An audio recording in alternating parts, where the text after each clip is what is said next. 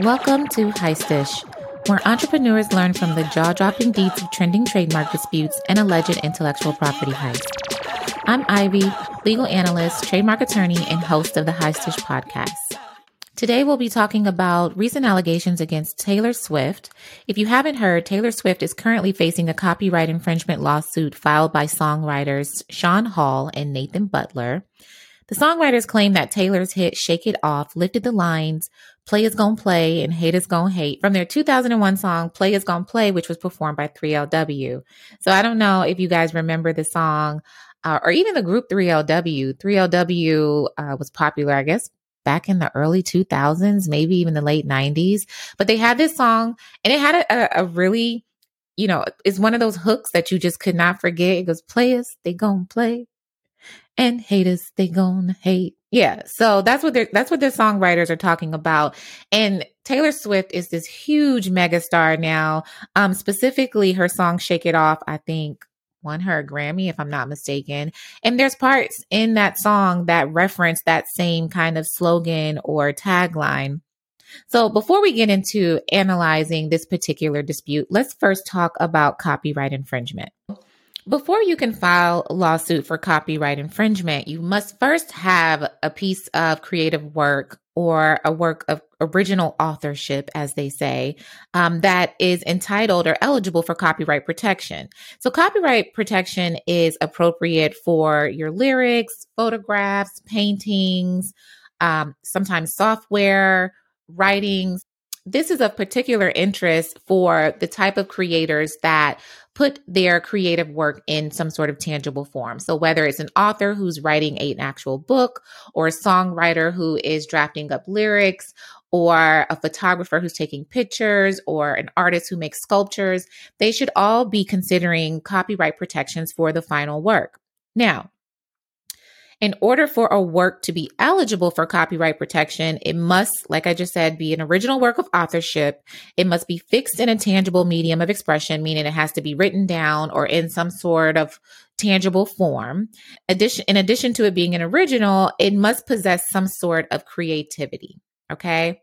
Now, the benefit of registering your copyrights is having a public record of your ownership.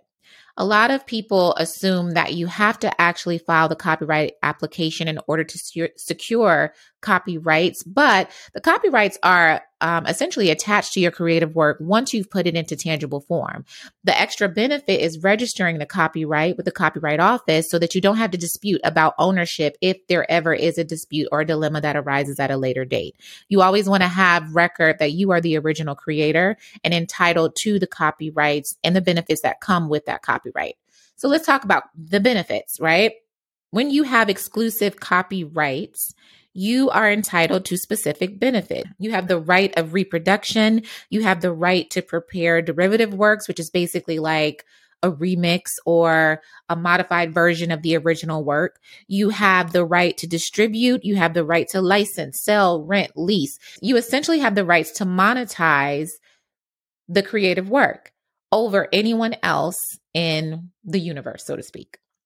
So that's kind of copyrights in short form. There's a lot more to it, but just to kind of introduce you to the topic and explain the broader context of this particular dispute. For those who are not familiar with copyrights, those are some of the benefits. That's what it takes to do it. And that's what you need in order to file a copyright infringement lawsuit. So let's get back to the dispute. As I mentioned, lyrics can be protected by copyright law. In this particular case, the songwriters that have filed the copyright infringement lawsuit against Taylor will need to establish a few things. First, they'll need to establish that the lyrics Play Is Gon' Play and Hate Is Gon' Hate is actually unique and original. Taylor's legal team is arguing that the lyrics in question are widely used, not unique, and shouldn't be afforded copyright protection. The songwriters are saying that while it seems like it is of common use in today's society and popular culture is using it frequently, they're saying that at the time that they actually drafted the song, they were the original creators. This is not something that was in heavy rotation. It isn't something that we were seeing and hearing everywhere. They're saying they actually coined the phrase. Okay, so that speaks to the unique piece. Next, they'll have to establish that Taylor had access to the song. Now, in the recent court filings, Taylor actually stated that she had never even heard of 3LW. She had never heard the song. She had not had access to the song. Prior to this lawsuit, she was unfamiliar with the group and the song altogether. Now, I know, social media kind of took that and is questioning whether or not she's being fully transparent or even honest. But the reality is, she filed this paperwork in court. She is making a statement under the court of law. We have to respect that statement. And if she says she's never heard of it, then that would basically rule out the fact that she had access to the song. Now, she was much younger at the time. A lot of people, are kind of turning their faces up like, yeah, okay, maybe, but maybe not, right? But she was much younger at the time. I think she grew up in like the Midwest or something like that. And she says that, prior to being in the music industry, she really didn't listen to that type of music. She created her own music. She says that the lyrics were inspired from her time in high school, where this was a common phrase. And it was kind of, a way of expressing how you just want to kind of shake off any negativity, shake off any of the bad vibes, and, things are going to happen and you just can't control it. So you got to just keep moving forward. So she says that was her inspiration for the song Shake It Off. And that she was not influenced or inspired by the lyrics of the 3LW song, let alone the group, because she was unfamiliar with them. Okay. So with that being said, if she didn't have access, the songwriters may have a difficult time establishing copyright infringement. But then there's still a third prong that they would need to establish as well. And this is not something they would necessarily have to do. This is something that a jury would decide. There would need to be a determination that the songs are substantially similar. And so, but for those lyrics, I don't think that there's, a lot of similarities between the songs. If you want to kind of listen to the songs after hearing this episode, I encourage you to do so, because the 3LW song and Taylor Swift song, but for being like pop hits and upbeat, the only similarities would be the lyrics in question. I think honestly, there needs to be a little bit more to establish that this amounts to copyright infringement. But I'm not on the jury. I'm not the judge. This is just my personal opinion. So I would love to hear from you guys, to hear what you think. It's an interesting topic because it does come up frequently, specifically in the music industry. There's often a lot of disputes about whether or not lyrics are being copied, whether the underlying compositions are being copied or sampled improperly. So this is not uncommon for the courts to review, but I'm very interested to see how this one turns out.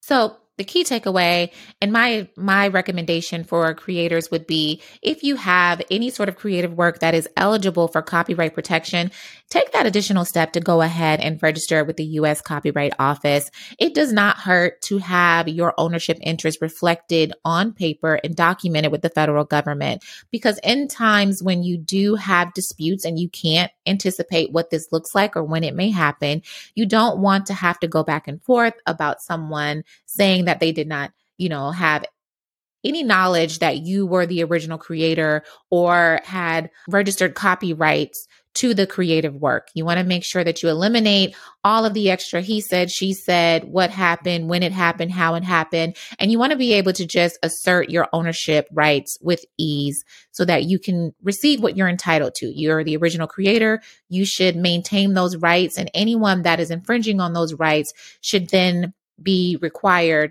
to compensate you accordingly, whether it's in profits or statutory damages. As the original creator, you are entitled to that. And I want to make sure that you guys are reaping the benefits of your creative works. With all that being said, I'm Legally Ivy. Until next time, protect your brand. Stay connected on Instagram at Heister's Podcast for next week's episode. And if you witness some Heister's conduct or trademark disputes you want to discuss, share with us on Instagram at Heister's Podcast and receive a free Starbucks gift card if we select your topic for the show. This Heister's episode is sponsored by Canarian Hedge, an intellectual property and brand protection law firm. Canarian Hedge protects your business so you can focus on building it. Heister's material has been prepared and provided for educational purposes only and is not intended to constitute legal advice.